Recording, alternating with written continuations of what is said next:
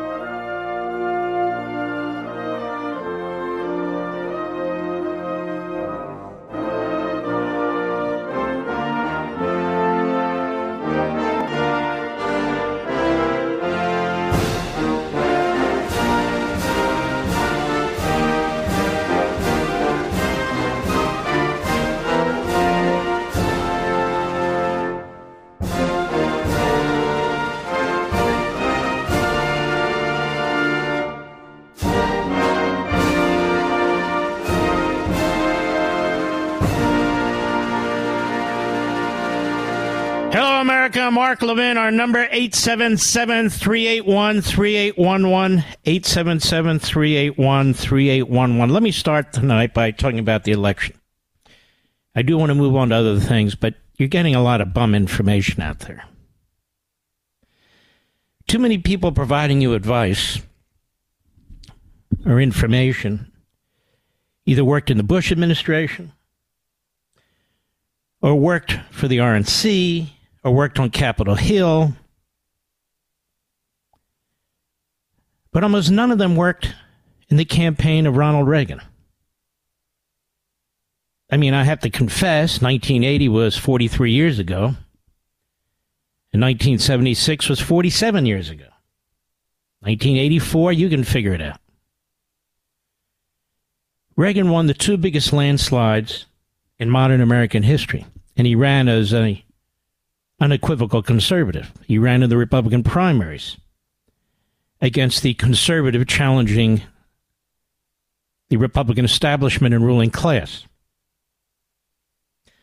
That Republican establishment and ruling class has not gone away, and they never will. They get too much power, they get too much attention, they get too much money. Mitch McConnell is a throwback to the Gerald Ford era. Chris Christie is a throwback to the George Bush era and before. Chris Sununu is a throwback to the George Bush era. Now, Sununu's the governor of New Hampshire. He's been elected there. His case is unique. His daddy was elected there. Chris Christie got elected first time around because the governor was corrupt, unethical, an adulterer, and extremely unpopular. So you need these special circumstances. They're not examples to emulate. They're one-offs. But Reagan's an example to emulate. And why don't we ever look at his campaigns? And why don't we ever look at how he campaigned? And what the issues were? Oh, Mark, it's all changed. No, it hasn't changed. It hasn't changed at all.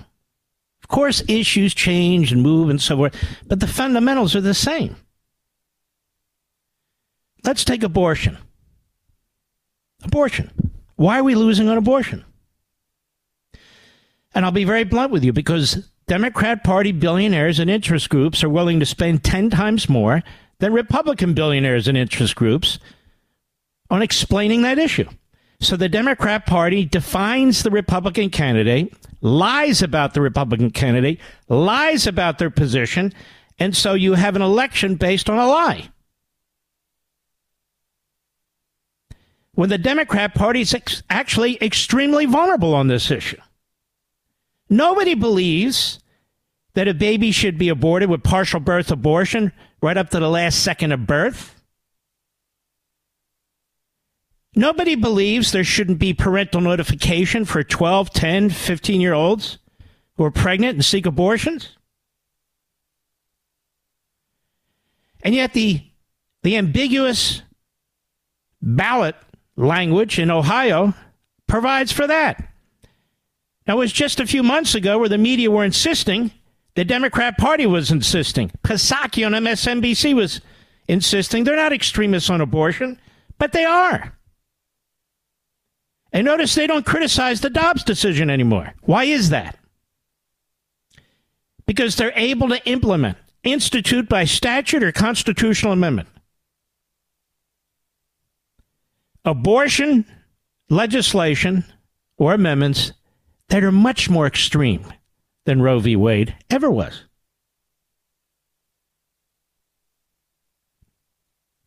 This is actually a rather simple issue.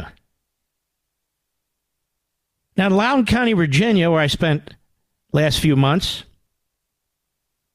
my family, of course, but I go back and forth between Florida, I was watching the Democrats lie about this issue. Lie over and over again. Must have been 5 ads to 1 for the Republican. The Republican billionaires are not as patriotic. I'm telling you the truth. They're not as patriotic. They're not as conservative as they used to be. As the Democrats are not patriotic in supporting the Democrat candidates. We don't have a George Soros. They have 10 of them. We don't have one of them. Not one.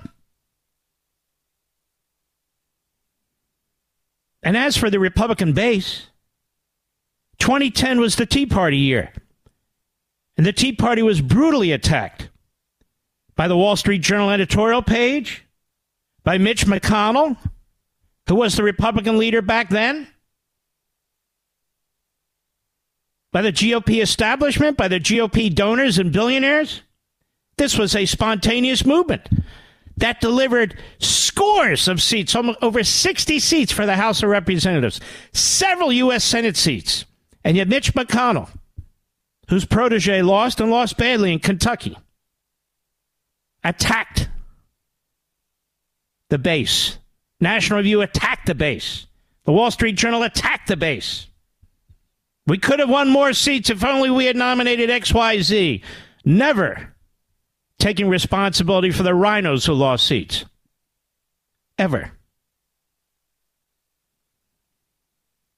And for the rhinos, the ruling class, establishment, call them what you will, they not only lose seats, even if we win those seats, we haven't won much. But Mitch McConnell's into a purity system to clean the Republican Party from its base. That's why he wouldn't support Ted Cruz when he was in a close election. That's why he wouldn't support Mike Lee when he was in a close election. I can go down and down and down the list. Now, what was it about Reagan? First of all, he had a fantastic personality, and he was a very handsome man. He had enormous charisma. But that's not all. Reagan took a position on 4, 5, 6 things, and he was utterly clear about them. And they were as solid as could be. Slashing taxes. Lifting regulations on oil and gasoline so it would be plentiful and cheap. Building up the United States military. Keeping the Panama Canal. And a handful of other issues. And he and his campaign geniuses, including one of my mentors, former Attorney General Meese, they define the left. They define the left. I think Governor Youngkin is a good man. He's a good governor. But if you're going to take charge of the election in Virginia and raise money mostly through your PAC, you've got to take the gloves off. You've got to define the other side. You must define them. And you must spend the money necessary to define them. In Kentucky, Cameron was a lackluster candidate who was all over the map, running against an incumbent Democrat Trump on that seat, I'm trying to remember, was it over 20%? Yes, maybe over 30% he won that state, I should say. So what did Reagan do? He defined the other side. He made it abundantly clear what he stood for. He was opposed by McConnell, Gerald Ford. He was opposed by the Bushes. He was opposed essentially by the same people who oppose you and me today, by the same people who opposed the Tea Party. The difference between the Republican Party and the Democrat Party is the Republican Party hates its base. The Democrat Party taps dances to its base. But what is a base? That's your activists. Those are the people who are motivated. Those are the people who are focused. You can't keep attacking your base and expect it to turn out. And that's what McConnell and the Washington, D.C. Republicans continue to do. That's what they continue to do. You need to fire up your base. You need to build excitement and momentum around your candidates, around your issues. And the rhinos don't want to unite behind these candidates. First thing Chris Christie did is he blamed the Kentucky loss on Donald Trump. And this slob goes around the country, speaks to Republicans and attacks Republicans, speaks to conservatives and attacks conservatives. You'd think this guy's on the Democrat Party payroll the way he conducts himself. Or we have TV hosts who keep bringing on Christie, Mr. 3%. Keep bringing on Chris Sununu. Keep bringing on Karl Rove. Keep bringing on people who have absolutely no connection to the base. And in fact, the base finds them contemptible. I think that's purposeful. When hosts do things like that, that's purposeful. Why is Ronna McDaniel still the chair of the RNC? Well, Donald Trump supported her. And the Republican establishment supported her, so they agreed on that. Yours truly opposed her. Openly opposed her. Had her opponent on my show. Why? It's not about personalities with me. She's a loser. Benny Johnson online on the internet, he writes, since she's been the head of the RNC, we've lost 8 governor seats. We've lost 3 Senate seats. We've lost 18 House seats and 1 presidential race. That's outrageous. The Republican National Committee is not producing. And yet she'll be back on TV talking about all the great things they're doing. They would at least have a group over there to talk about how they're going to confront this abortion issue and get the word out. I mean, I don't understand what the problem is. I really don't. All of a sudden, the nation supports abortion on demand, partial birth abortion, the elimination of parental notification. No, the nation doesn't support that. At all. I've told you before, if you folks read The Democrat Party Hates America, I have a section on this, that the most loyal voting base of the Democrat Party is not the black community. It's not the gay community. It's young women without children. That's the core of their base. So they run on abortion to turn out that vote, whether it's in the city, whether it's in the suburbs, wherever it is. Young single women without children. They're the most extremist on the issue of abortion. And so that's what they focus on. They're able to define this as a woman's right, as free to choose, a liberty issue. In Kentucky, they had commercials with a 12-year-old young girl who was pregnant. Planned Parenthood was behind that. Now, 12-year-old young girl who's pregnant, 10-year-old girl who's pregnant. I think we can agree that with parental notification, that family should make its own decision. That said, the left, the Democrat Party, and the media have dehumanized human babies. They've dehumanized them, just as they dehumanize so many other people. We should start to push back. Now, I want to talk more about this because it's not just abortion. I'll be right back. Mark Levin.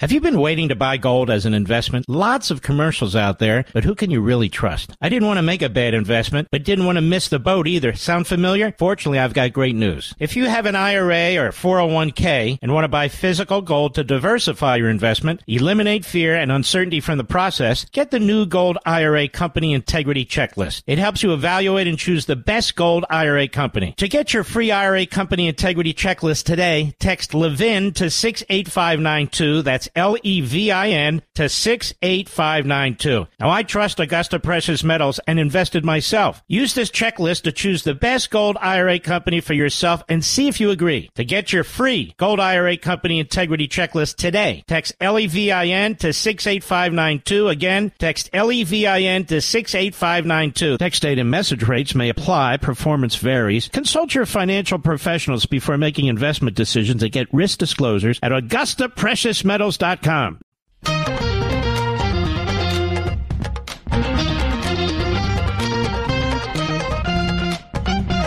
have a lot of young people in the Republican Party who blow off Reagan. That would be like a Democrat blowing off Franklin Roosevelt. You got to learn from Reagan with his massive majorities in both the popular vote and the electoral college vote. Now, the country's demographic has changed significantly since then. But he's still the biggest winner the Republicans have ever had, ever. And rather than trying to destroy Ron DeSantis, of course, it's a presidential primary. What's fair is fair. But rather than destroy him and lie about his record in Florida, his record should be studied. He went from 40,000 vote, slimmest of slim victories, to winning with almost 60% of the vote in 4 years. He changed Florida's demographics and political makeup radically, completely, to benefit the Republicans. And he's the most conservative governor in the United States. And he fights the culture wars.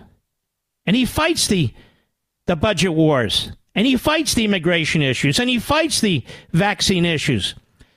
Well, how did he do it? What does he do that made him so successful as governor of Florida?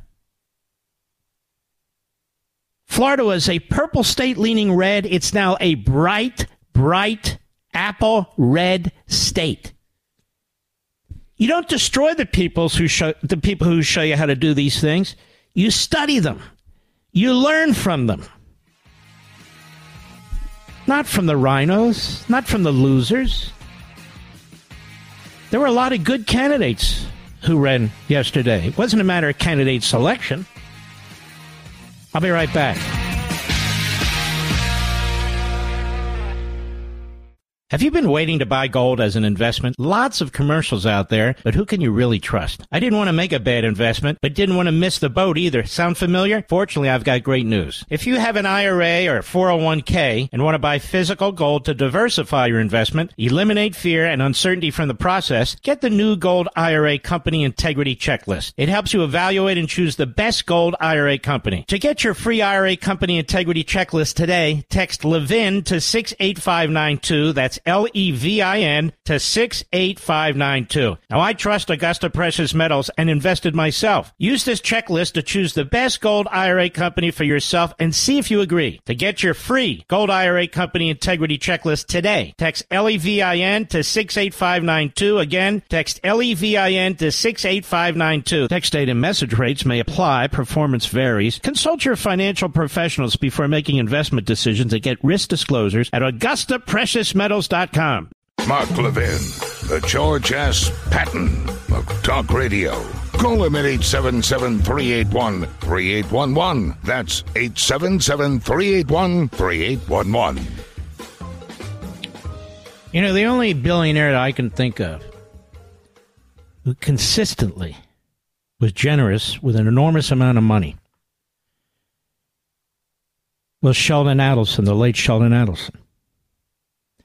Money for the House, money for the Senate, money for presidential candidates. We have multi-billionaires on the Republican side. People worth $2, $3, $25, $50 billion, $20 million, $40 million, $50 million. For them, that's like buying a hot dog at a baseball game.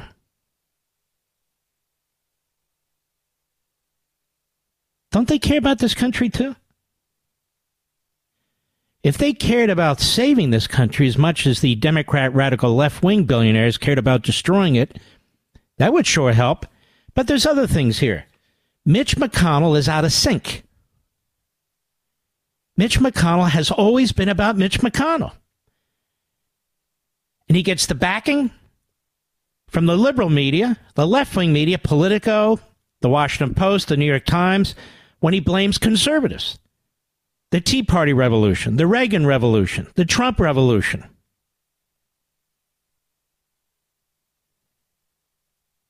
And he's not a leader. He's a figurehead. And so are most of the senior people in the Senate around him. These aren't fighters. They look down on the conservatives in the House. They look down on the base that elects them.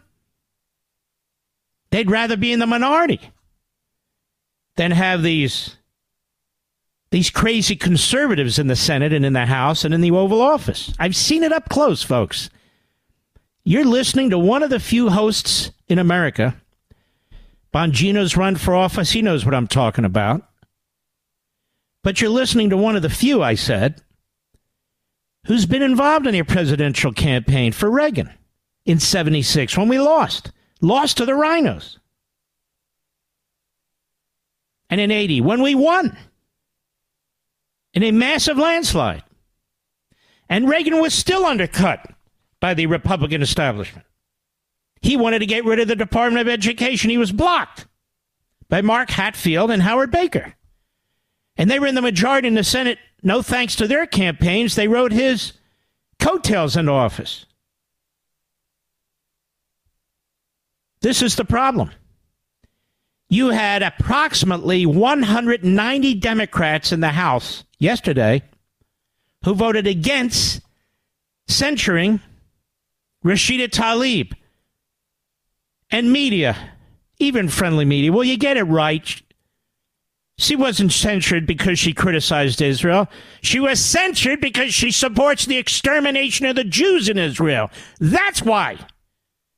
You dumb bastards, don't you understand? Now, there's things Republicans can do that they're not doing. How come the Republican Party, nationally and in the states, why don't they develop their own election procedures that benefit Republicans? The Democrats do this all the time, and then they ram it down our throats. They do it by fiat. They do it by executive orders. They do it by regulations. They do it by legislation. They go to their friendly judge. They get a judge to impose it. What is the election procedures that the Republicans are developing to help Republicans win? There aren't any. They don't even know how to undo or fight the Democrats who keep changing the rules. So why don't we change the rules to our benefit? That's the nature of politics. These Senate Republicans are responsible for them being in the minority and for us having horrific conditions imposed on us by the Biden regime. All but 10 or 12 Senate Republicans voted against McConnell being the Republican leader.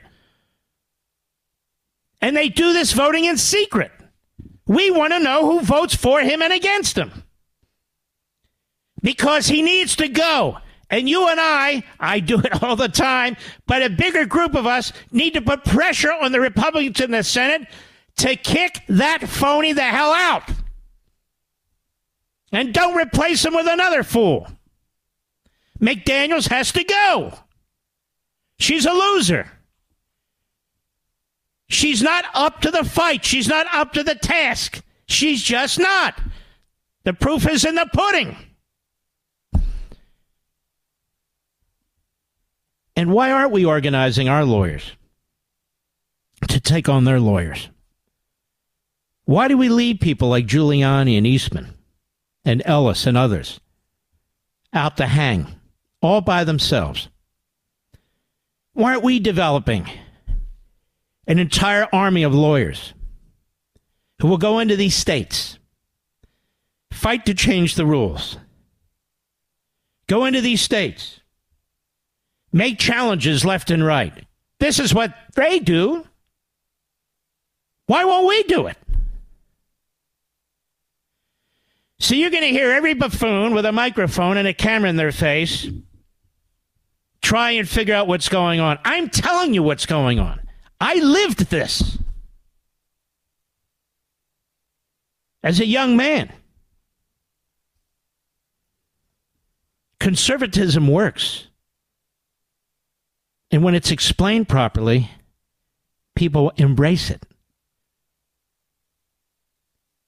How much juxtaposition was there on inflation when the Democrats in power now, when the Republicans were in power?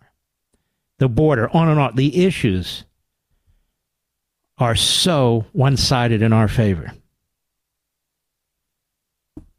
But they can't figure out how to deal with abortion. Do they listen to this show? Do they pay attention? Do they know how extreme the Democrats are on this issue?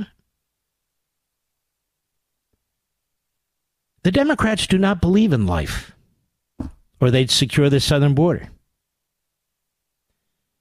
or they would demand more police rather than handcuffing the cops and undermining their funding. The Democrats, their number one priority is not life. In fact, it's death, abortion, crime in the streets. Those are Democrat cities, Democrat policies. Don't lock up recidivists, even if they're violent, out the back door. There is one little glimmer of light, by the way. In Loudoun County, the Soros-funded and elected prosecutor lost by the skin of her teeth. But so what? She lost. And the law and order sheriff in Loudoun County, Chapman, he won as well. He won as well. We need to have a concerted effort to appoint the kind of federal judges that we need, because they make decisions on redistricting, and they're making decisions that are killing the Republican Party right now. And Lindsey Graham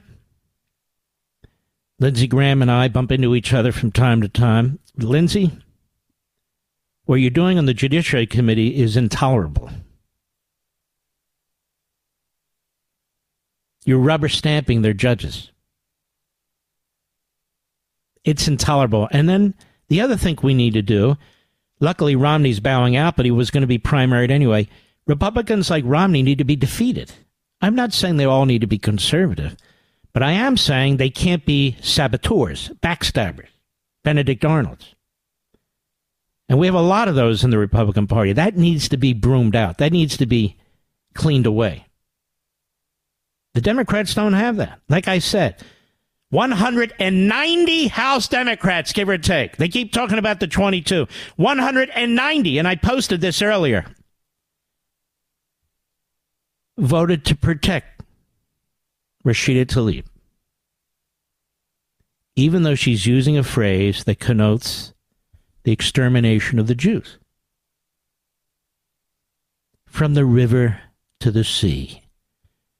It's from the Jordan River to the east of Israel to the Mediterranean on the west side of Israel.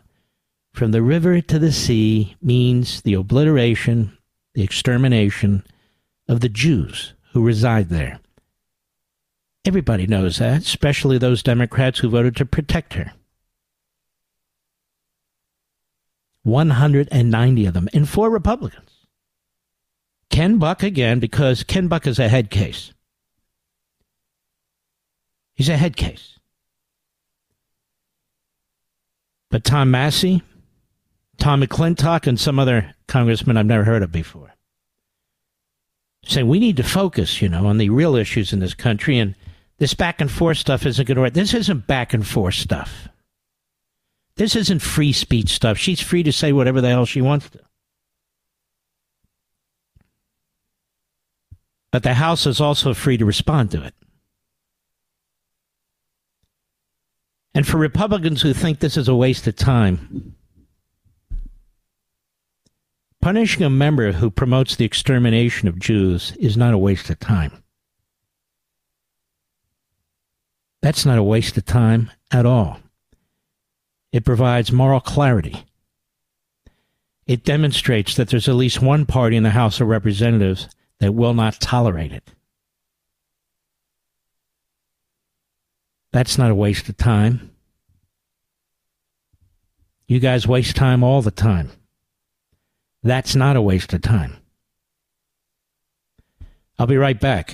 Mark Levin.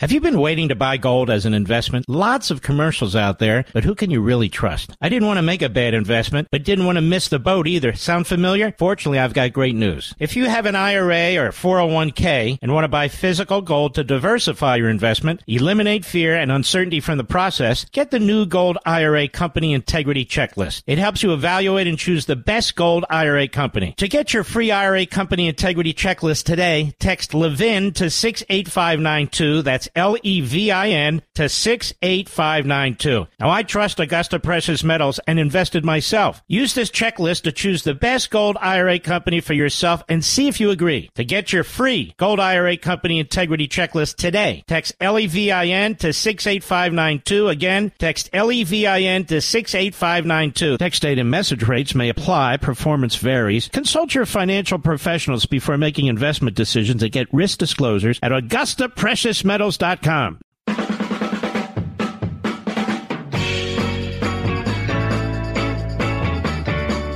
the way, what happened in Virginia is not Governor Youngkin's fault.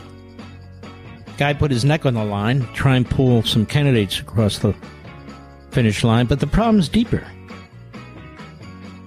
The problem's deeper, as I just spent the last 40 minutes discussing. Now, we only have a few minutes in this particular segment. George Soros. As I said before, and these people on the Hill listen. They listen, but they don't act. George Soros is a multi-billionaire who hates America, who hates Israel, who funds the radical left, the Marxist causes, the Islamist causes. His son Alex is taking over because George is long in the tooth. Not long enough as far as I'm concerned, but that's a whole other story. And Alex has access to Biden. He has access to Harris. He has access to anybody he wants. Why? Because he's the sugar daddy of the radical Marxist / Islamist movements in this country. Whatever works to take us down. How come there's no House Republican oversight of George Soros? They had a whole committee working on Donald Trump for years on his taxes, issuing subpoenas and so forth. They set the precedent. How come there's nobody looking into all of these front groups that he set up, front groups that he supports, the networks and connections between and among these front groups and overseas groups and anti-American groups and violent groups, and how he has bought, through Media Matters, a big chunk of the American media that uses Media Matters, despite the fact that the head of Media Matters is homophobic, is a racist, is a bigot, and an anti-Semite. Like much of the Democrat Party and the media, as a matter of fact. And this is from our friends at Newsbusters. Joseph Acquez, leftist billionaire George Soros, Open Society Foundation finally released a statement condemning Hamas's hellish attacks on Israel nearly 3.5 weeks after the October 7 massacre, but it did so while trying to make believe that the fortune it funneled into the groups championing Hamas barbarism didn't exist. The OSF fact sheet Open Society Foundations in Israel and Palestine, which supplemented the organization's November 1 press release on Hamas, attempted to equivocate the conflict involving the Jewish state and the terrorist organization as a territorial dispute between Israel and, quote, occupied Palestinian territories. Now, as soon as you hear that, you know these are a bunch of anti-Semites. How can Jews occupy what they occupied 4,000 years ago? They can't. They had the audacity to claim that, quote, all the groups we support are committed to nonviolence and adhere to the principle that human rights and safety should be enjoyed by Israelis and Palestinians alike. But the statement is demonstrably false. The MRC has shown that OSF has given to numerous pro-Hamas groups. The sordid list includes, but is not limited to, Al-Shabaka, the Middle East Children's Alliance, the Palestinian Institute for Public Diplomacy, and Dream Defenders, among others. Not only that, but Soros himself even called for the United States and Israel to embrace Hamas. Two questions arise. Why would this Soros group feel the need to release a statement 3.5 weeks after the October 7 massacre? And why would it attempt to undercut its own record of funding pro-Hamas organizations? MRC Business Vice President Dan Schneider said in a statement that this has everything to do with Soros's group positioning itself ahead of the 2024 presidential election. Schneider said Alex and George Soros are playing the same card that the left always does. They say one thing while doing something else. The money, their money, is still backing the radical pro-Hamas organizations that seek the destruction of Israel. But their words are communicating something different. They're creating a narrative specifically for left-wing activists to understand they've got to publicly back off of these radical pro-Hamas statements as we approach the 2024 presidential election just 1 year away. And it goes on. MRC Business released bombshell reports exposing Soros' history of funding pro-Hamas groups. So I have a question for Mr. Comer, question for the Jordan Committee, a question for those who are overseeing corruption generally in law enforcement, in law and order with the Department of Justice and the FBI. Shouldn't this be part of your job too? George Soros funded Al-Shabaka put out a statement following Hamas's invasion, celebrating how breaching the boundaries of Israel borders expands the Palestinian imagery for possibilities of both resistance and collective freedom. They got $550,000 from Soros between 2017 and 2020 alone, and the Middle East Children's Alliance got $700,000. George Soros and all these surrogates need to be investigated. I'll be back. This segment of the podcast is exclusively sponsored by Pure Talk. Pure Talk offers great coverage and can save your family money on your wireless bill every single month. Go to puretalk.com to find the plan that's right for you. Thank you again for listening, and thank you so much for this sponsorship, Pure Talk. He's here. He's here. Now, broadcasting from the underground command post, deep in the bowels of a hidden bunker, somewhere under the brick and steel of a nondescript building, we've once again made contact with our leader, Mark Levin. Hello, America. Mark Levin here. Our number, 877-381-3811, 877-381-3811. I see here the House Ways and Means Committee, chaired by Congressman Smith, is going to hold a hearing titled From Ivory Towers to Dark Corners, Investigating the Nexus Between Anti-Semitism, Tax-Exempt Universities, and Terror Financing. That is a perfect opportunity to focus in on, among others, George Soros, Media Matters, these organizations, these front organizations that Soros and his son have set up the relationship to American-hating and Israel-hating organizations, the relationship these organizations to Hamas and other such organizations, the relationship to the Democrat Party and the White House. And you watch, the Democrats on the committee are going to throw their bodies in front of this bus, but let them do it. And so, number one, I'm glad the committee's doing this, but number two, I want to strongly encourage Chairman Smith and the committee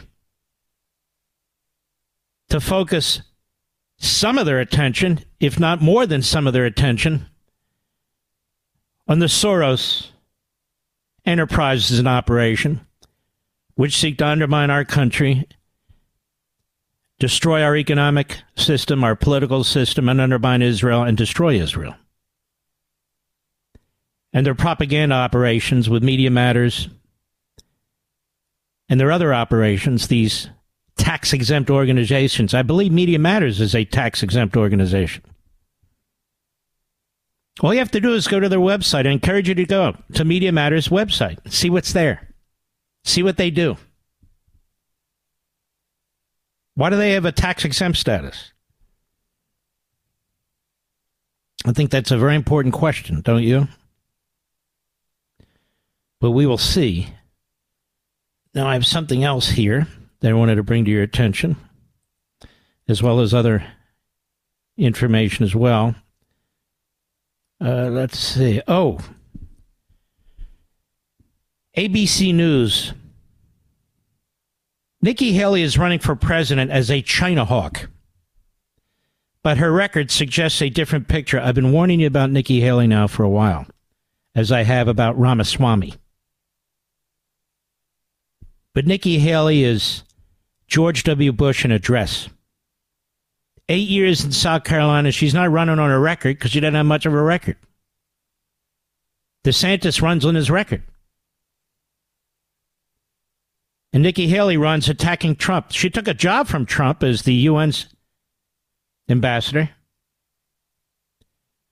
She appreciated that. Mike Pompeo writes in his book, effectively and essentially, that she was a political climber, not a team player, and you can see that. She is the establishment's candidate. That's who they have now rallied around. She's the candidate of many of these rhino billionaires in the Republican Party. That's who they're rallying behind because they love the Bush dynasty.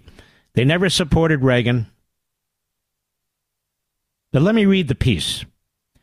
Her February 2024 announcement kicking off her presidential campaign, Nikki Haley issued a forceful condemnation of China, characterizing it as the strongest and most disciplined enemy ever faced by the United States.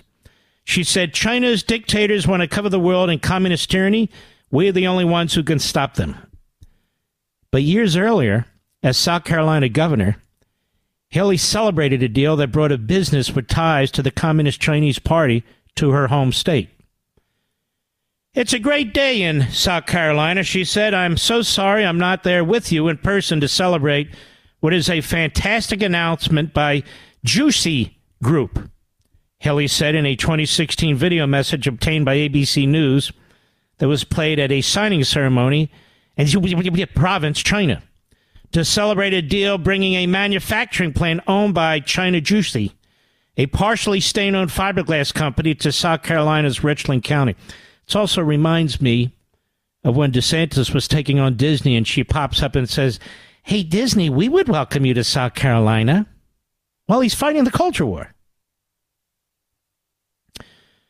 We want to thank Chairman Zhang Ji and everyone at the Juicy Group for allowing South Carolina to be the first location of your first U.S. manufacturing hub, she said in the video.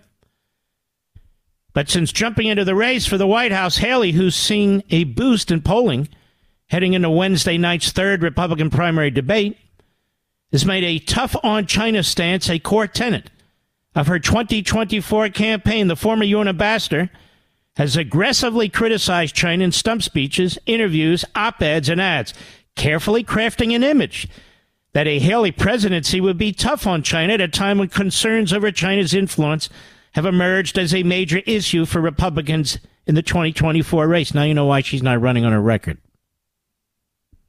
But while Haley has worked to portray herself as the China hawk candidate for Republican voters, an ABC News review of her record as governor suggest a contrast to the image being presented on the trail. This was only a matter of time,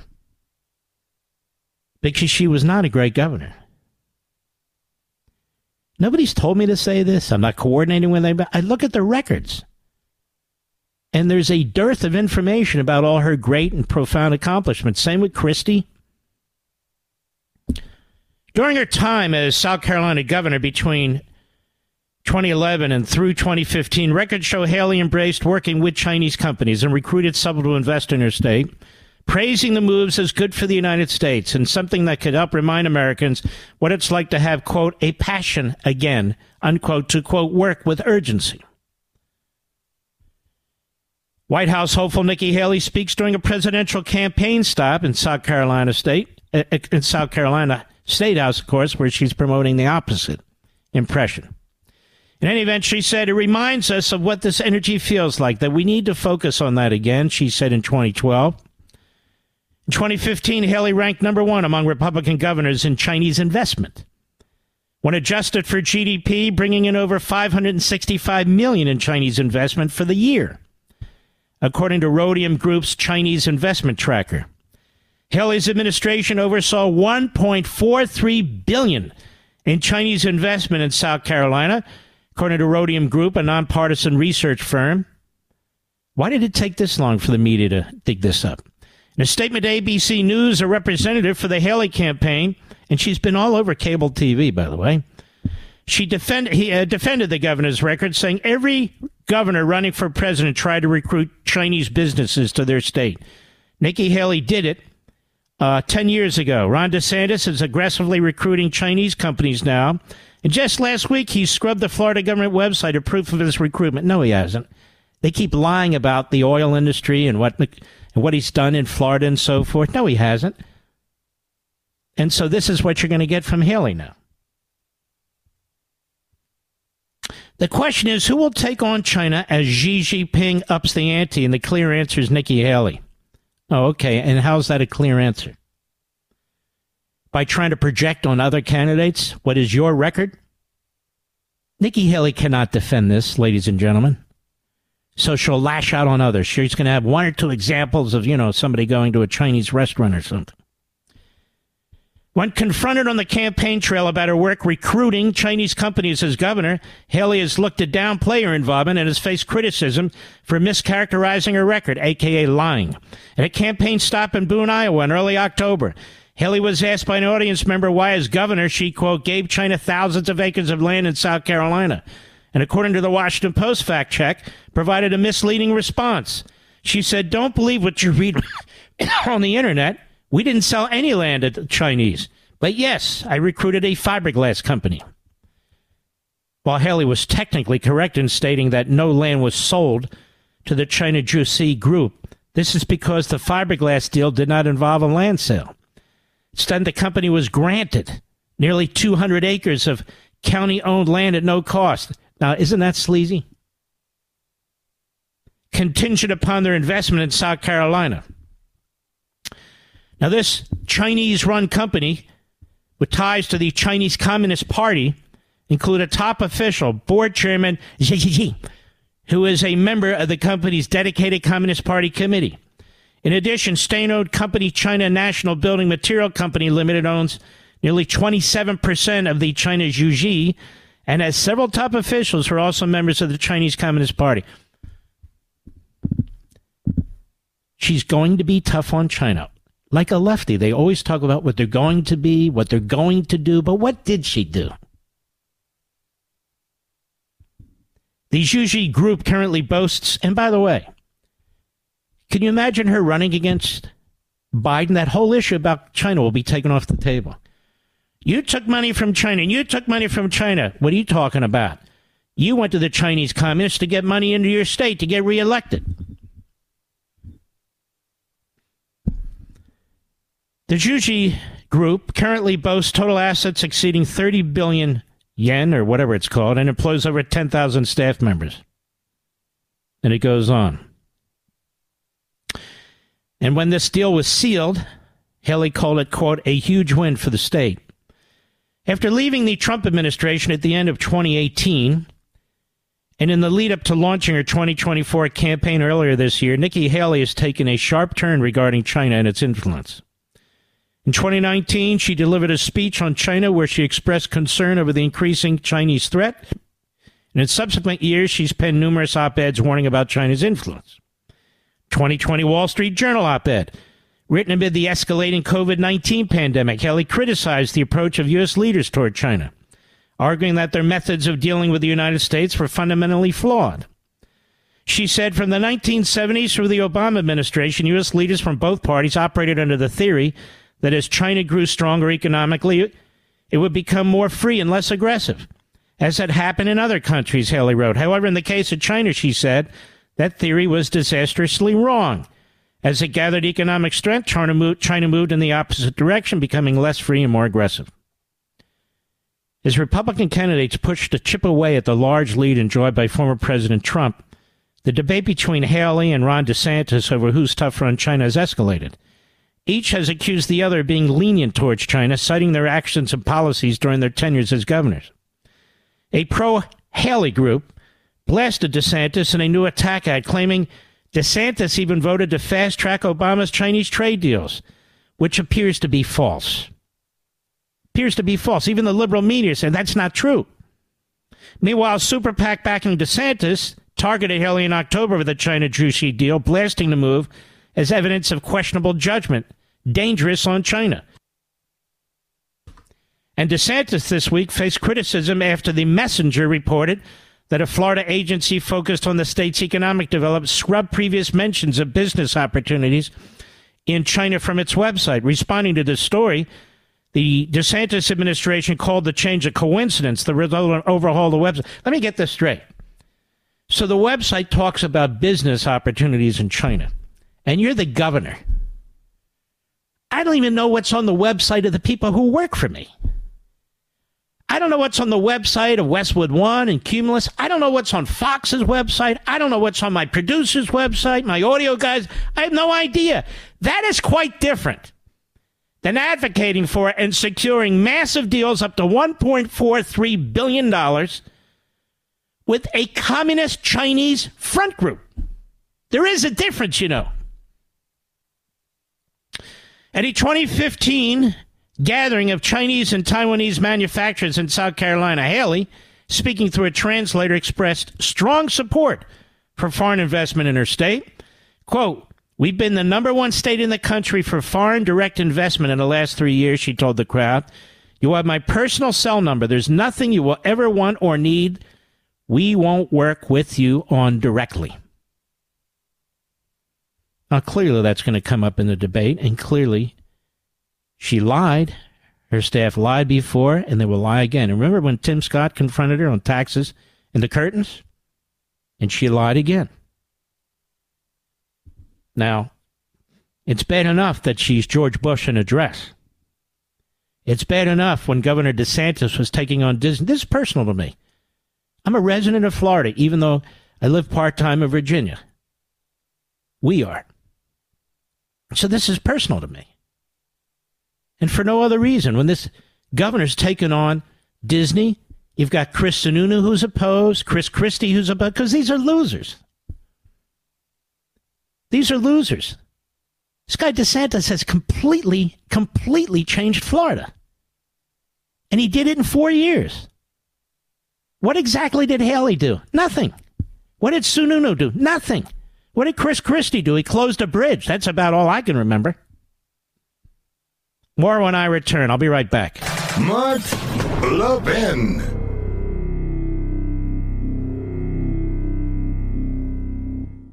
I have to tell you something that speaks to the very core of our values as Americans. About a veteran-owned company on a mission to make a real difference in the lives of our military members. And of course, I'm talking about our great sponsor, Pure Talk. I absolutely love what they're doing. Our veterans gave everything to protect our nation, and Pure Talk understands the sacrifices they've made. Now, they've set an ambitious goal to eliminate $10 million in military debt by Veterans Day. But they can't do it alone. They need your help. When you switch to Pure Talk's lightning-fast 5G network, they'll donate a portion of every new order to this noble noble cause. And you can make a real difference just by choosing superior cell phone service. And Pure Talk's plans start at just $20 a month, offering unlimited talk, unlimited text, more data, and a mobile hotspot. Just go to puretalk.com/Levin, Levin, and make the switch. Let's rally together, show our unwavering support for our veterans, get the best service at the best price as well. Visit puretalk.com/Levin, puretalk.com/Levin, and switch to Pure Talk today in less than 10 minutes. It's the right move, and it's the American way.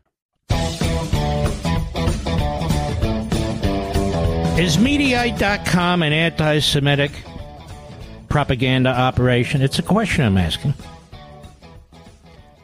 Because it seems to attack every person, especially Jewish people, who call out the media, who call out individuals who seem to take the side of Hamas, like George Soros. I'll give you an example. Charlie Nash at Mediaite. New York Post columnist accuses MSNBC's Ali Velshi and Mehdi Hassan of being Hamas-run. Now, I wonder why the New York Post columnist would do such a thing. New York Post columnist John Podhoretz accused two Muslim MSNBC hosts of being Hamas-run on Monday. Well, are they? Were they? Or are we just going to point fingers and yell at people? Just days after he received backlash over a disgusting and bigoted attack on a Pakistani-American journalist. Well, what did he do? What did he say? Look, on this program, we know who Ali Velshi is and Mehdi Hassan. And they're Israel haters. It may well be worse. We do have an audio, after all. So why is Mediaite coming to their defense? And why are they character assassinating and smearing John Podhoretz, who's been the publisher of Commentary, a well-known thinker, American, Jewish? Can't really say Ali Velshi and Mehdi Hassan are well-known thinkers. They're attack dogs. Podhoretz, who in recent weeks lashed out, blah, blah, blah, after Velshi reported that the Hamas-run Palestinian Ministry of Health says 10,022 Palestinians have been killed and 1.5 million displaced from their homes since October 7. Podhoretz responded, the Hamas-run Ali Velshi uses data from Hamas and tries to make himself clean by calling it Hamas-run. Isn't that true? Isn't that true? Why don't you tell us the numbers, John? Shot back Velshi? Or would you like to just continue to live in your fantasy world where Palestinians get killed and no one counts or cares? Why does nobody count or care? That doesn't mean you take numbers from a genocidal terrorist regime and use their numbers, Velshi. And that's his point. You don't have the numbers. Nobody has the numbers. So the default position isn't to use a terrorist organization now, is it? Is it Mediaite? You see, folks, we are watching MSNBC and CNN. We are watching the New York Times and the Washington Post. We are watching all of these Israel-hating platforms, including now Mediaite. I have to tell you something that speaks to the very core of our values as Americans. About a veteran-owned company on a mission to make a real difference in the lives of our military members. And of course, I'm talking about our great sponsor, Pure Talk. I absolutely love what they're doing. Our veterans gave everything to protect our nation, and Pure Talk understands the sacrifices they've made. Now, they've set an ambitious goal to eliminate $10 million in military debt by Veterans Day. But they can't do it alone. They need your help. When you switch to Pure Talk's lightning-fast 5G network, they'll donate a portion of every new order to this noble cause. And you can make a real difference just by choosing superior cell phone service. And Pure Talk's plans start at just $20 a month, offering unlimited talk, unlimited text, more data, and a mobile hotspot. Just go to puretalk.com/Levin, Levin, and make the switch. Let's rally together, show our unwavering support for our veterans, get the best service at the best price as well. Visit puretalk.com/Levin, puretalk.com/Levin, and switch to Pure Talk today in less than 10 minutes. It's the right move, and it's the American way. Mark Levin, the thunder on the right. Call in now, 877-381-3811. Well, it's been a little while since we've had our friend Don Jr. I don't know why, honestly. He's busy. I get busy, but he's with us now. How are you, brother? I'm doing well, my friend. How are you? I'm doing fine. To watch this courtroom stuff, and I don't want to get you in trouble in New York, is so disgusting. And then Ivanka has to go through it today, and good Lord. But that's not what you're here for. First of all, where have you been? Tell everybody what you were just doing. Well, I just got off a stage in front of about, 15,000 people in Hialeah, down by Miami in Florida, opening up for my father at a rally down here. Incredible outpouring of support. I mean, obviously down here you have so many, people who escaped communism and socialism in Venezuela, Cuba, and elsewhere, and they understand what's at stake. So that makes it so much better when these guys are here and they just want to save our country. It's absolutely incredible. So it's always a great experience to be able to do that. And you have a bone to pick correctly with Hudson bookstores in all these airports, as do I, as well as other places. Explain to the American people what's going on. Yeah, we've been, as you know, because the right has been censored in everything. I started a publishing company with a friend of ours, Sergio Gore, to make sure that we could get voices from the conservative side of things out there. And Hudson News, the places you see at all the airports, they carry books and stuff. They refuse to carry any of our authors from, Carrie Lake, Marjorie Taylor Greene, Charlie Kirk, other people that we published my father's books.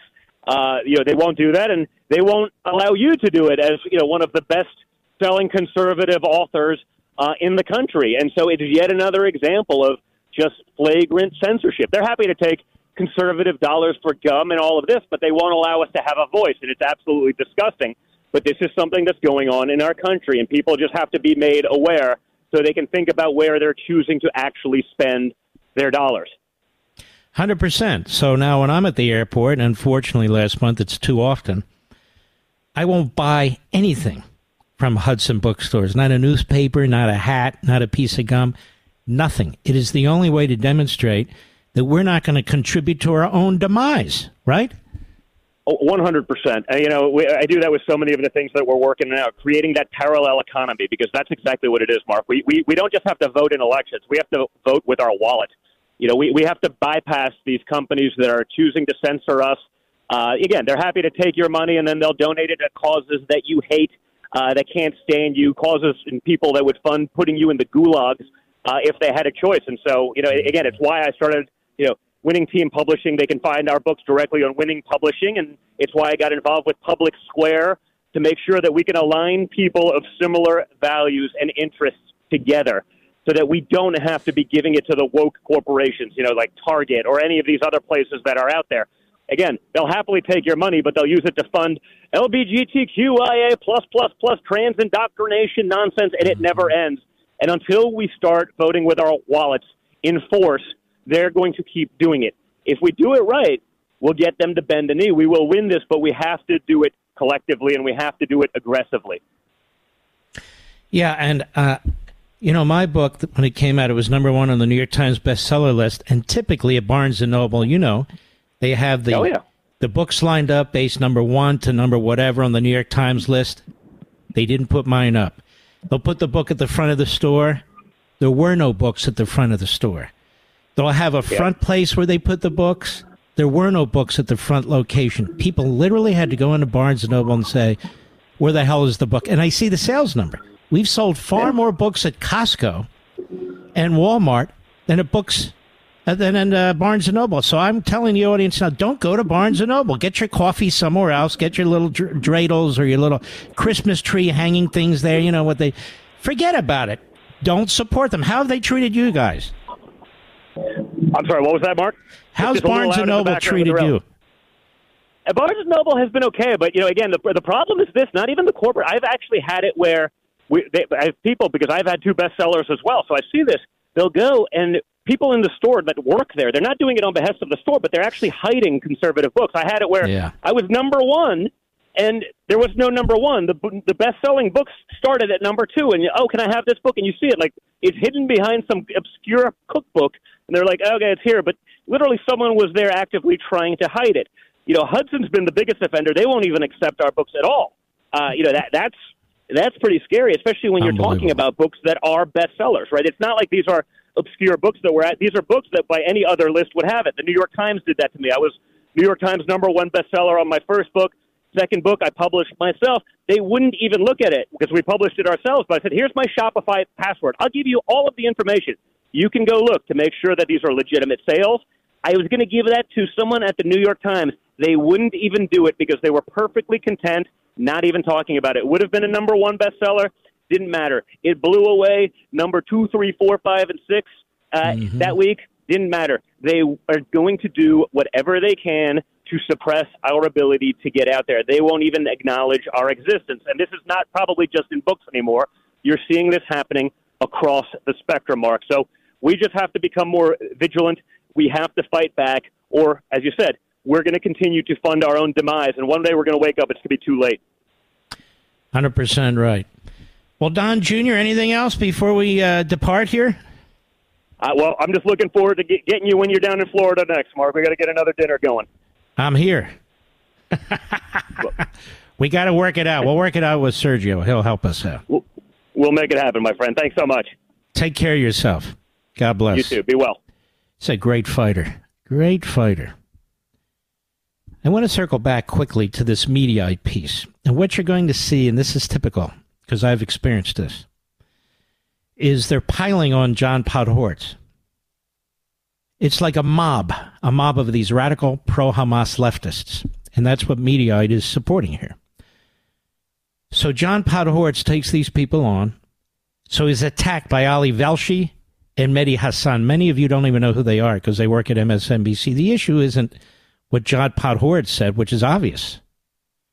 The issue is, why did MSNBC hire these people? You know, you can hire people of the Muslim faith who aren't radicalized sympathizers for Hamas and Israel haters. I could name many of them who we deal with on this program all the time, but that's not who they hired. They hired these radicals. And then, of course, they bring in a few hacks from other publications, like the Daily Beast and the Huffington Post. That's the way it works. Typically, it'll be Media Matters and Mediaite, then the Daily Beast and the Huffington Post and MSNBC, and they pile on. And they especially pile on Jews who object to what they're doing. Podhoretz being one of them, of course. Me being another, but we're not alone. So you have this guy at the Daily Beast named Wajahat Ali. He jumps in. Then you have a guy at the Huffington Post. And so this is how it works, just so you know. But we stand with John Podhoretz and anybody else who wants to tell the truth about what's taking place in American media. And this is not the 1930s and 40s. People like us are not going to be quiet about what's taking place. And when you have people saying what they believe publicly, then we will respond publicly. I don't care what their backgrounds are, whether they're Muslims, whether they're Jewish, whatever the hell they are. What matters to me is what comes out of their mouth or what comes from their pen. And so I will continue to respond to such things. All right, we're going to take a break, but I'll be right back. Mark Levin.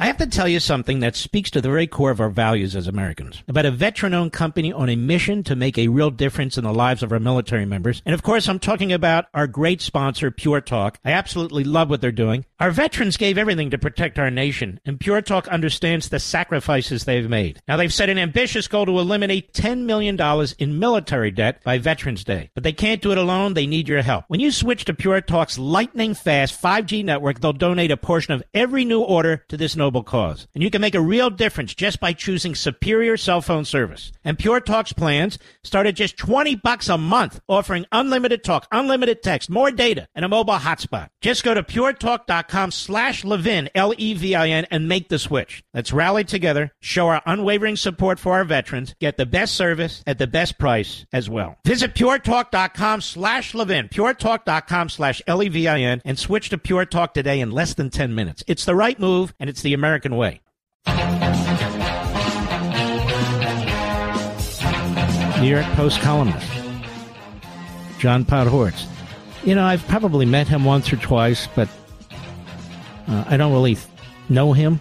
I know of him, and I know what they're doing to him, and that's not something that I'm going to sit here and tolerate when they gang up on him. It's always the same crowd, the same media outlets and phony media outlets.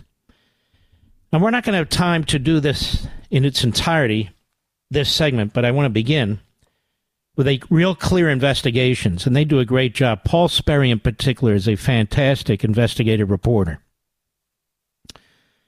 And he's written a piece today called Hamas Ally Care has been operating with impunity inside America for 30 years. Now, I've given you some background about this group.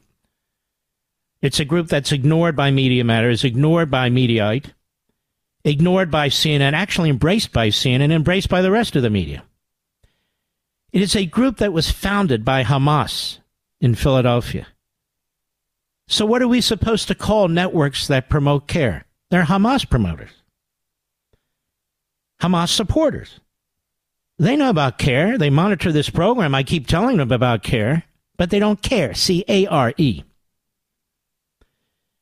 And Sperry begins today's piece with, after Hamas massacred 1,400 men, women, and children in Israel, FBI Director Christopher Wray warned that the terror group and its allies could inspire attacks on Americans here on our own soil.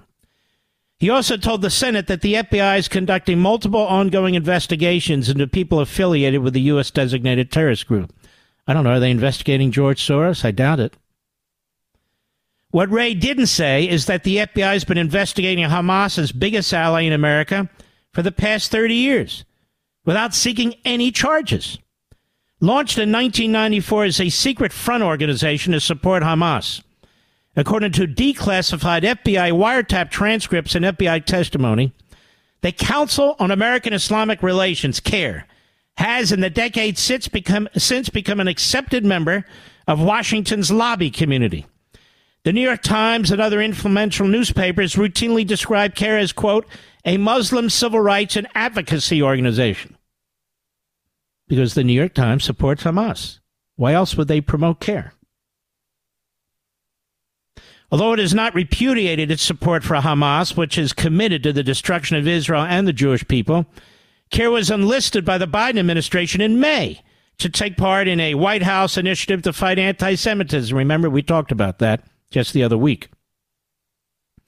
On October 7, and by the way, the people who brought that meeting together, they know what CARE is. The people at the White House know what CARE is. Sullivan knows what CARE is. Blinken knows what CARE is. Biden knows what CARE is. Harris, not so much. She's out of it. On October 7, the day Hamas terrorists butchered 1,400 Jews, CARE's national executive director, Nihad Awad, that's right, he's a wad, delivered an anti-Israel message in Arabic, which seemed to justify what Hamas did. And by the way, Nihad Awad is tight with Hamas and was at that meeting in 1994. Translated into English, I wanted to make sure Mediaite, the Huffington Post, the Daily Beast, MSNBC, and Scarborough were aware of this. Because I know they're so interested in telling the truth. Translated into English, it read, all Arab peoples must go out on Sunday, October 8, and every day in demonstrations in support of the Palestinians and in rejection of normalization with the occupier and the apartheid regime Israel. So even Nihad's Awad, a.k.a. the Wad, even he claims Palestinians are Hamas. In support of the Palestinians, a.k.a. in support of Hamas. On Saturday afternoon, CARE helped rally more than 100,000 Muslims in Washington, D.C. Not a single reporter mentioned that. To instead condemn Israel for supposedly carrying out genocide in Gaza in response to the October 7 attacks. Multiple speakers called for the destruction of Israel. And by implication, the Jewish people there. From the river to the sea. Awad, a.k.a. Wad, was front and center, delivering a fiery speech, bashing Israel and Biden for not calling on Israel to stop bombing Hamas targets inside Gaza, which he called genocidal attacks. He threatened to hurt Biden at the ballot box in 2024 if he does not urge a ceasefire, which, of course, is stupid. The Muslim community is about 1% of the population, but in close races, that can have an effect. So Biden's wetting himself. No, he normally wets himself. I you know what, Mr. Producer, I would bet you $1,000 he wears Depends, wouldn't you? It's okay, just a thought. We've discovered the language that President Biden understands. No ceasefire, no votes. So now they're blackmailing Biden. No votes in Michigan, no votes anywhere if you do not call for a ceasefire. He then led the chant, free, free Palestine. You moron, you Islamicist. Gaza was free. It was turned over to the Palestinians, you idiot. Nobody was occupying it, you moron. There's many more things I have to say. I'll be right back. In today's digital age, where cyber threats loom larger than ever, safeguarding your personal information is paramount. So why is Congress considering a law that could put your credit card data at greater risk of being hacked and exposed to foreign networks? This Durbin-Marshall credit card bill could jeopardize your financial data, make it more susceptible to cyber intrusions. It's a controversial bill that proposes a shift in billions of dollars worth of consumer transactions to payment networks that lack the robust security measures consumers rely on. Who could possibly want that? Well, the answer? Woke corporate megastores seeking to inflate their multi-billion-dollar profit margins. The Durbin-Marshall credit card bill will undermine our safe and convenient payment systems and endanger your data security. It's time to take a stand. Visit electronicpaymentscoalition.org. Make your voice heard. Tell your senators to oppose the radical Durbin-Marshall credit card bill, paid for by the Electronic Payments Coalition. He's here. He's here. Now, broadcasting from the underground command post, deep in the bowels of a hidden bunker, somewhere under the brick and steel of a nondescript building, we've once again made contact with our leader, Mark Levin. Hello, America. Mark Levin here. Our number, 877-381-3811, 877-381-3811. So CARE, a Hamas established organization within our own country. It would be like the Third Reich establishing a front group claiming to represent Germans in the United States, even though it was created in a meeting in the United States. The evidence against CARE is unequivocal. Who they are, what they do. It's right there in the wiretap transcripts. And yet they have the run of the city in Washington. They have the run of the country. They have the run of the media. They have the run of the Democrat Party and the run of the Democrat Party White House. Why is that? Doesn't that mean people who give them such platforms and influence are pro-Hamas? Of course it does. Doesn't that mean media outlets too? Of course it does. Doesn't it mean individual media figures? Of course it does. On Saturday afternoon, CARE helped rally more than 100,000 Muslims in Washington, writes Paul Sperry at Real Clear Investigations, to instead condemn Israel for supposedly carrying out genocide in Gaza. It was CARE, Students for Justice in Palestine, another Hamas group. It was Black Lives Matter, a Marxist organization. It was Answer International, a Marxist organization. All revolutionaries, all who seek to destroy the United States, as well as Israel, obviously. Awad, who runs CARE, who established CARE, who was at that meeting, was front and center delivering his Israel-bashing speech. Also, Awad promised to provide legal support to Muslim Americans who protest in support of Palestine. We are with you, he said. The people of Gaza rely on your voices and activism. protesters later marched on the White House, where they defaced the white brick gate of the executive mansion with red paint symbolizing the blood of Gazans who had died from Israeli army counterstrikes. Awad is on record declaring his support for Hamas. Well, he should, since that's him. At Barry University in 1994, for example, he said, "I am in support of the Hamas movement." He sure is, because he's part of it. CARE did not respond to requests for comment, but without it. And by the way, Awad, if that is your name, you're welcome to come on my program. Just ask. We'd love to have you. CARE did not respond to requests for comment, but without addressing specifics. It has previously argued, quote, "It's not a front group for Hamas." Yes, you are. The White House declined to comment, while the FBI claimed charging CARE or its executive was outside their authority. Quote, "The FBI is an investigative agency, and we don't make the decisions about filing charges or prosecuting a case." FBI spokesidiot Susan McGee said, "Prosecutors make those decisions. The Justice Department did not respond to requests for comment." Prosecutors make the decision. But the FBI has used CARE in the past. Well, CARE is now a mainstay of American politics, headquartered just 3 blocks from the U.S. Capitol, with 35 offices across the country. Its history reveals its close connections with terror groups such as Hamas, as detailed in the 2009 book This Reporter Paul Sperry co-authored with counterterrorism expert P. David Gubatz. Muslim mafia inside the secret underworld that's conspiring to Islamicize America. I wonder if they'll run that on MSNBC. What do you think, Scarborough? Story began in the Palestinian refugee camp, Jordan, in the 1960s, where Awad, a co-founder of CARE, Omar Ahmad, where they were born. Both men eventually came to the United States for university studies. You see, this is where it starts in America's universities and colleges. By 1992, Awad was a key member of the so-called Palestinian Committee in America, which helped finance Hamas. According to a 1992 letter from the Gaza Strip, Hamas asked the committee for money to buy, quote, weapons, our brothers, unquote. The letter continued, quote, "The meaning of killing a Jew for the liberation of Palestine cannot be compared to any jihad on earth," unquote.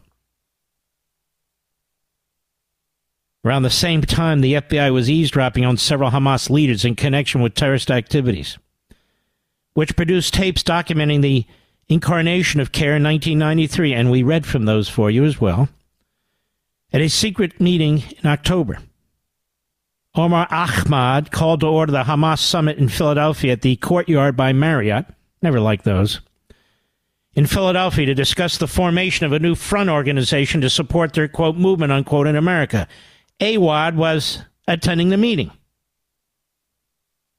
According to court testimony by FBI agent Lara Burns, who runs a major counterterrorism program for the Bureau, Ahmad, Awad, and the other leaders were gathered there. They hatched a scheme to disguise overseas payments to Hamas terrorists and their families as charity.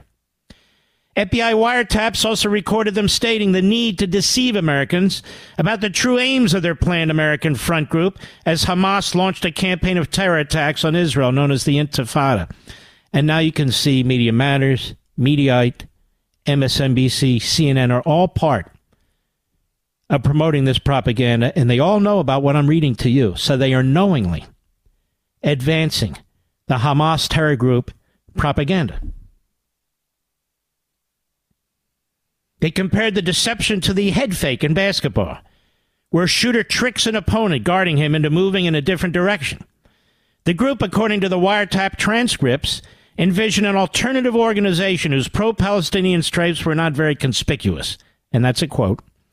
Burns testified CARE was what they had in mind. During the talks, they tried to mislead any authorities who might be listening in by referring to Hamas as Sama, Hamas spelled backwards. Oh, gee, how clever. They're not exactly the brightest bulb in the chandelier, but they are vile and vicious. And they're Islamists. Ahmad, who co-founded CARE in 1994, hiring Awad as executive director, and he's still there, That same year, both men have expressed hatred toward Israel and resentment toward their adopted country for helping fund and arm the Jewish nation. Burns testified during the 2008 terrorism trial of a charitable front for Hamas known as the Holy Land Foundation. It was the largest terror funding case in U.S. history. As part of the court filings, the Justice Department included CARE on a list of co-conspirators underwriting Hamas terrorism. Hello! Though CARE and its founders were never indicted in the case, the Holy Land Foundation, busted up as the main fundraising arm of Hamas in America, commingled funds, assets, and personnel with CARE, according to tax records and court documents. Former Assistant U.S. Attorney James Jacks, who was the lead prosecutor of the case, said CARE has been identified by the government as a participant in an ongoing and ultimately unlawful conspiracy to support a designated terrorist organization, Hamas, a conspiracy from which CARE never withdrew, quote unquote. A federal judge agreed, saying, quote, this is Judge Jorge Salas, who wrote a ruling in July 2009, the government has produced ample evidence to establish the associations of CARE with Hamas. So why is CARE so prominent in the Democrat Party? Why is CARE so prominent in the Democrat Party media? Why is CARE repeatedly at the White House under Obama especially? Number of FBI counterterrorism agents were frustrated that CARE's national office and executives were never charged in the conspiracy. Although the founder of CARE's Texas chapter was sentenced to prison, they said politics intervened. After 9/11, they said the FBI headquarters viewed CARE as a link to the Muslim community, through which they might obtain tips about terror threats to the homeland.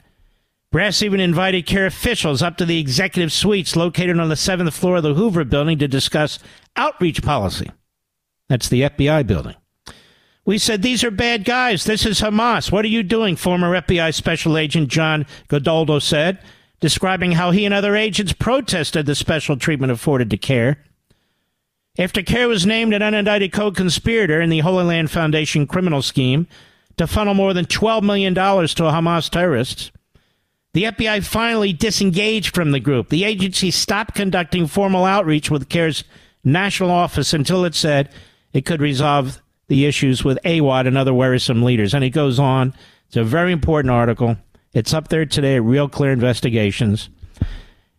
And, of course, as Mr. Sperry writes earlier, and we've discussed, in May of this year, CARE was invited to a conference, a meeting against anti-Semitism by the Department of Homeland Security. I'll be right back. Mark Levin.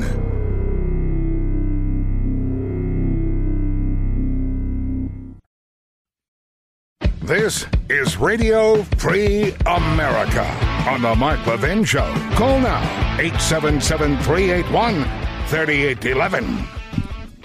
It's a pleasure to have my buddy Brian Kilmeade on the program. Brian Kilmeade, I'm convinced, has a identical twin. I'm convinced, Brian, you're everywhere all the time. I don't know how you do it. People say that to me. I said, well, compare me to Brian Kilmeade. I'm a real slacker. But it's good to have you on the program, my friend. And by the way, your multiple appearances on the various platforms talking about this war against Israel has been absolutely superb. And I just wanted to pass that on to you as well.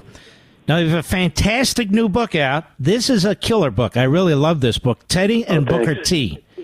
How two American icons blazed a path for racial equality. That would be Teddy Roosevelt and Booker T.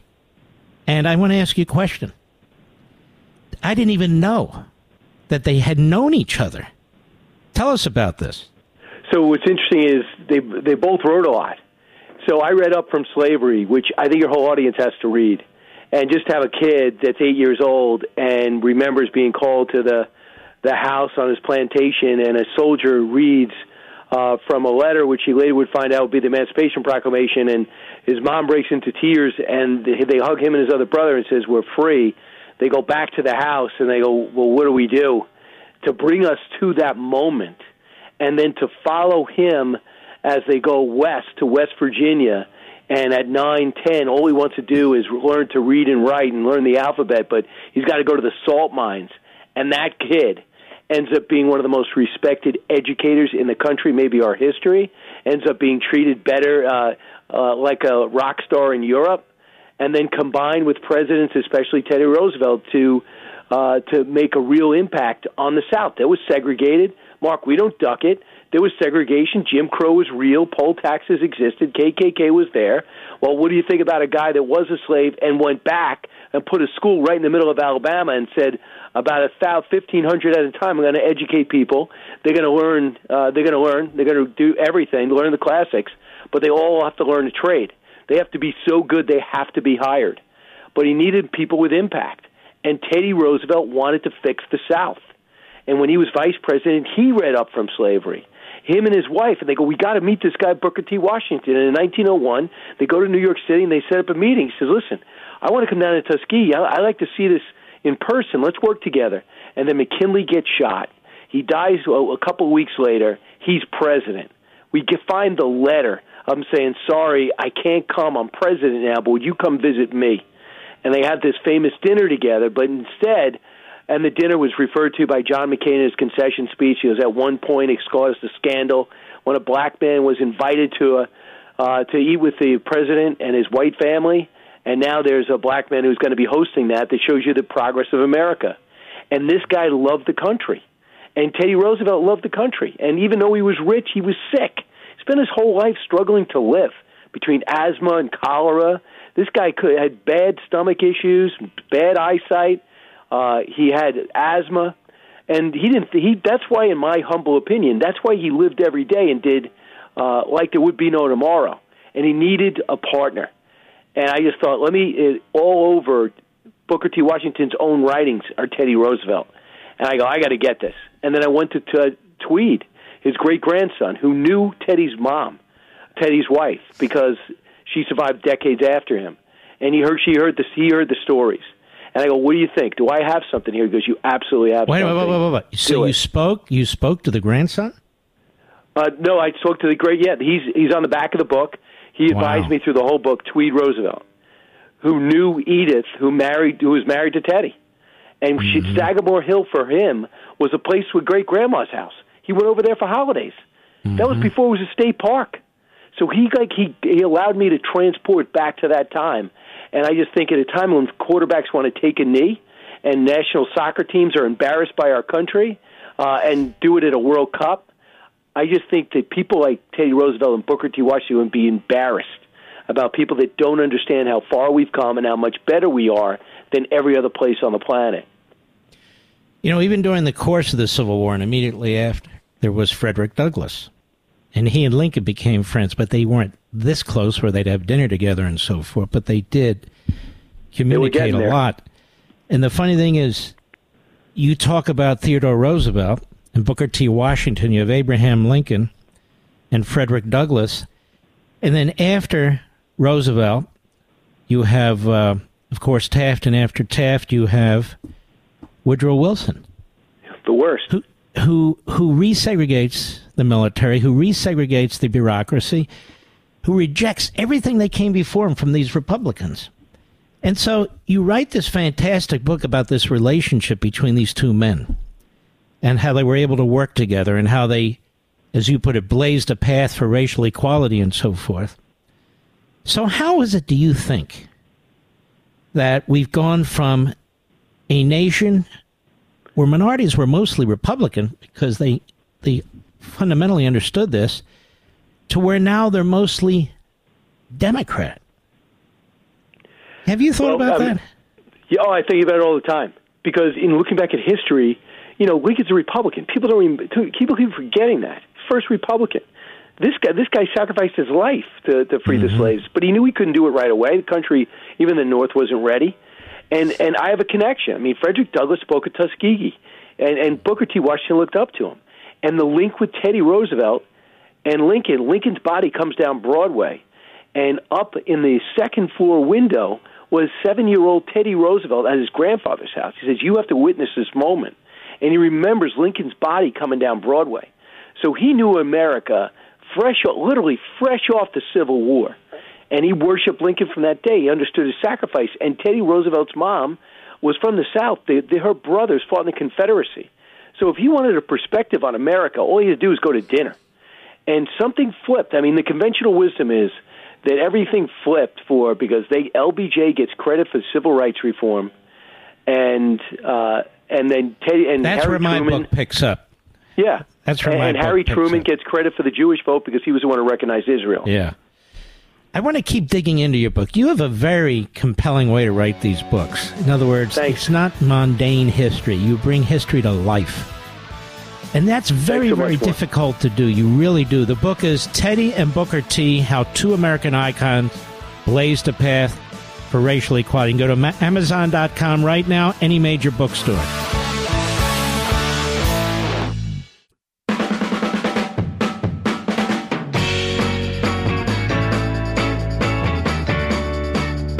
The book is Teddy and Booker T, How Two American Icons Blazed a Path for Racial Equality. You can get it at Amazon.com.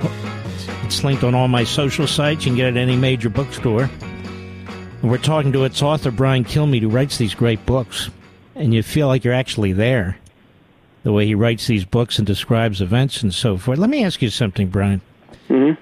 These ideas you come up with and the way you approach it and the way you approach a book, are you just thinking of connecting one book to another book, one historical event to another historical event? How do you do this? So what I try to do, I never thought I could write a history book. I thought that was for the Dave McCulloughs of the world and the John Meach and those guys. And it takes them 10 years. But I had this idea about George Washington at a spy ring, and it was such a mystery. And it was in my backyard on Long Island.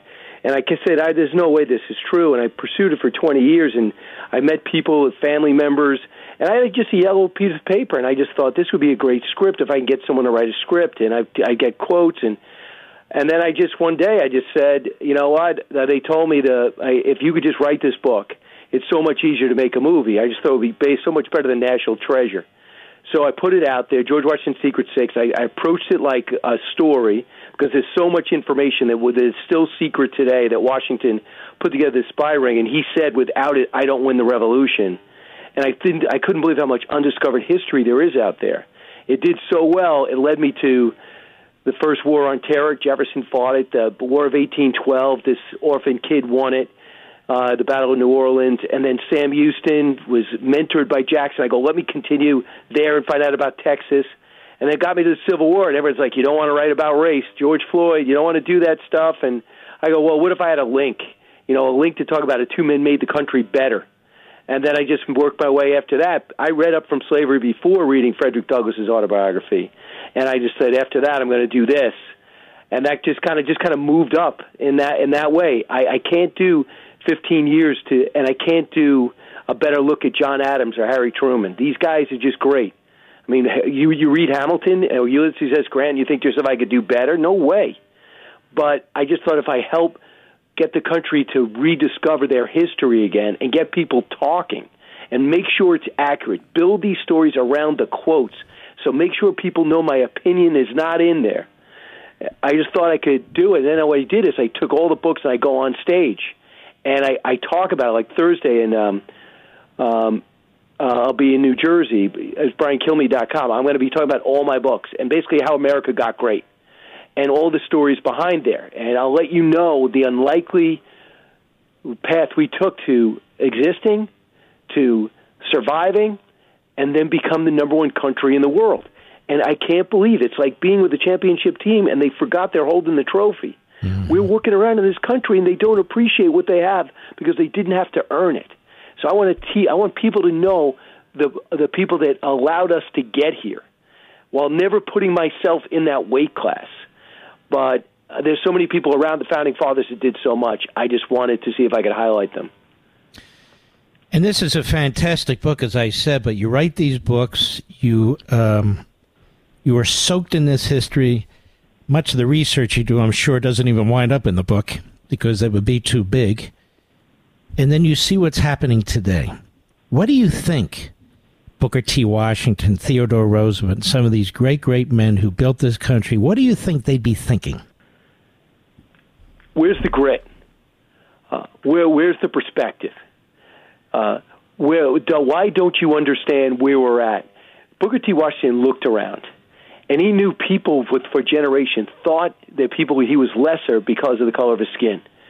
But people were sobering up and understood it was just a matter of education. Benjamin Franklin the same way. The guy had slaves. He ends up an abolitionist. You grow in your life. So when people look around today, they want to call a lawyer. They want to complain about the cops. They want to sue somebody. They want to complain. They want to march. They want to protest. People that are successful and achieve take action. He was not an activist. He had to get stuff done. And if the Johnsons don't like him because of the color of his skin and the Joneses do, I'm going to go with the Joneses. And I don't hate the Johnsons because hate takes too much energy. I'm going to keep going. And the thing that gave him additional perspective, Frederick Douglass, too, is when they traveled. And I thought that Booker T. Washington said something so cool. He went to the UK, and he's noticed in Britain blacks were treated better, but they were content with their place in society. He said, I want to be in a country where there is no limits. I want to be able to work my way up. I don't want a ceiling. And I thought, how amazing is that? Instead of saying I could acquire, I could have a flat, and I could have this, he goes, no, the sky's the limit for me. Don't tell me I can't achieve.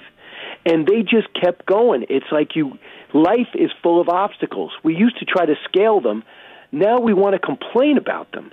And we got to get back to it. I don't want to sit there and complain about people that complain. I want to let people know that there's people out there overcoming things. And they compete. America gives you a chance to compete. That's what Roosevelt did. He competed. They thought he was nuts to go into the war. They thought he was crazy when he was governor. They said, we're going to hide him as vice president.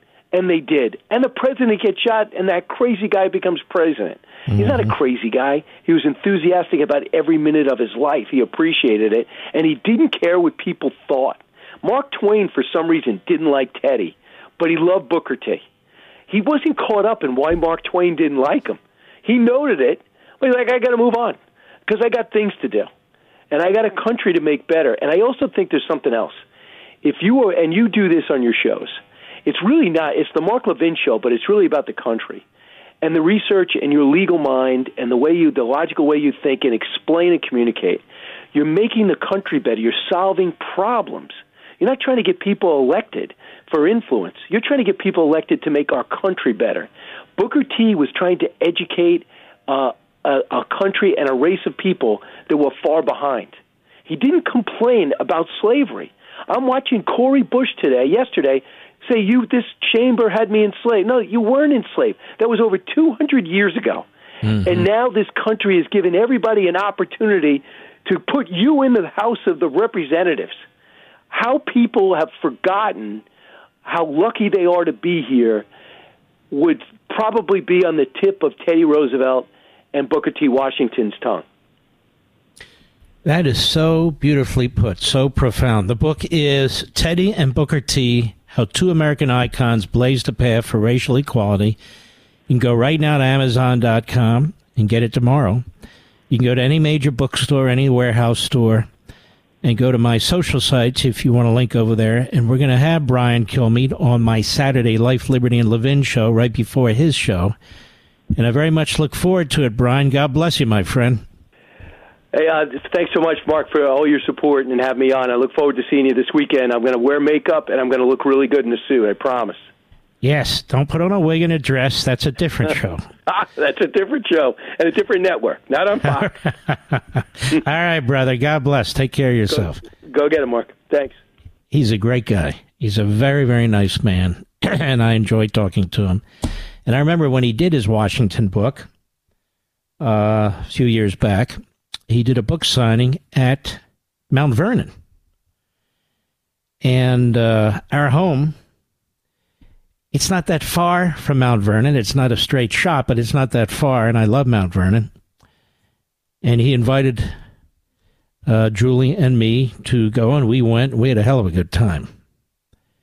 He's just, like I say, he's a very, very good guy. And he's as nice in person as he is publicly. Good guy. I'll be right back. Mark Levin.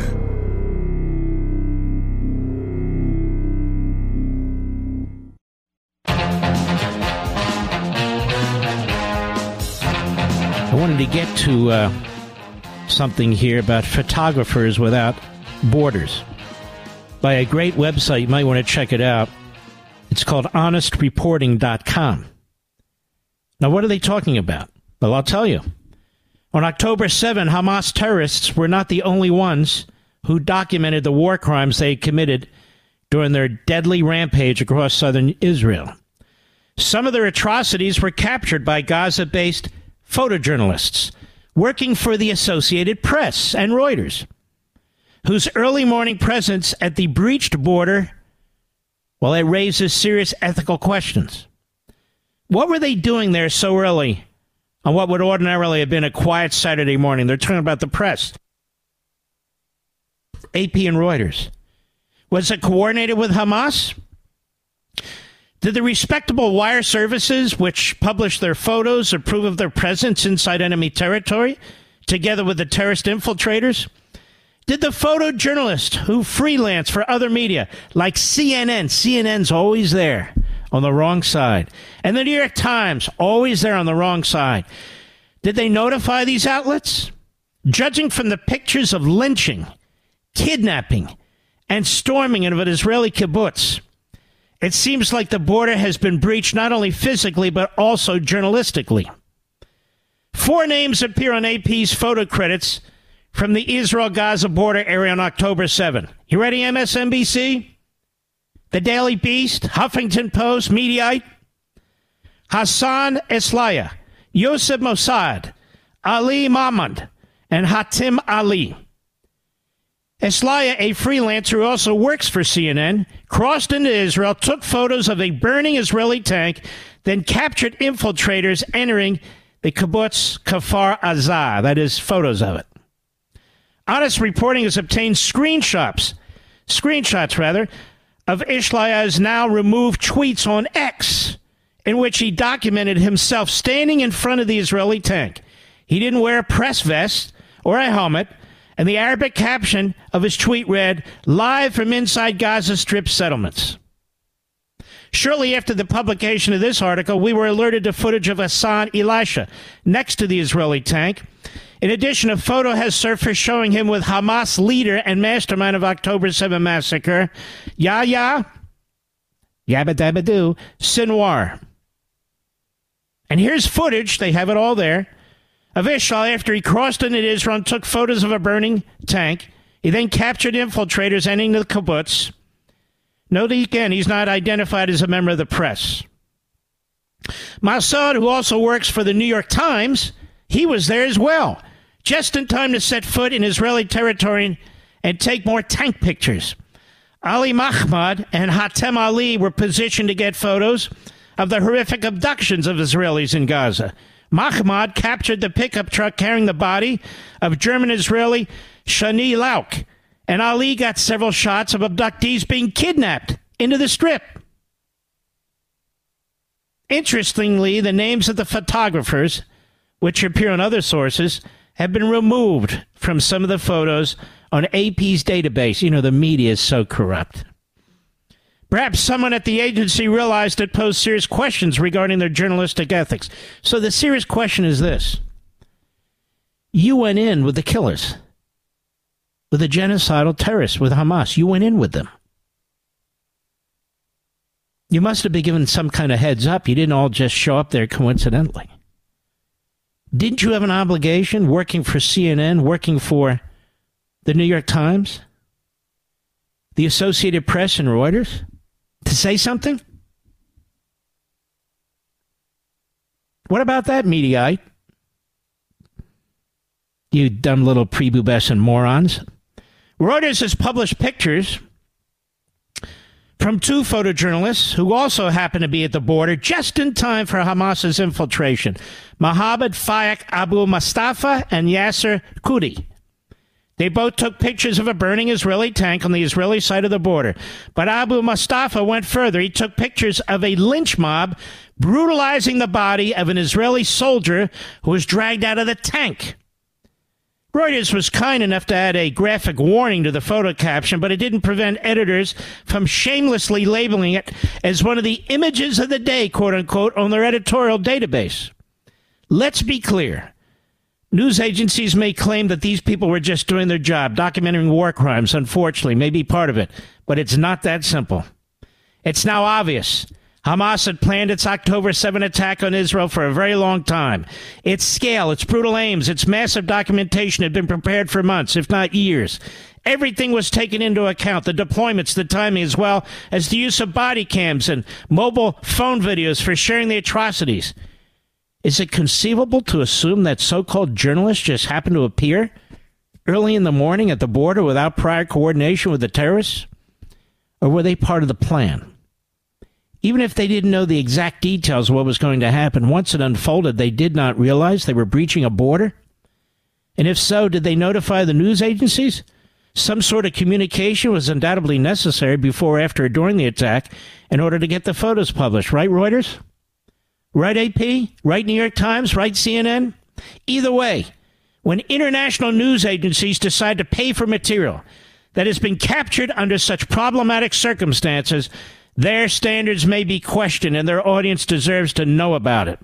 And if there are people on the ground actively or passively collaborated with Hamas to get the shots, well, they should be called out to redefine the border between journalism and barbarism. HonestReporting.com. So what's the answer, CNN? New York Times? What's the answer, Reuters and AP? Nobody seems to give a damn. We salute our armed forces, police officers, firefighters, emergency personnel, our truckers, freedom fighters all over the world.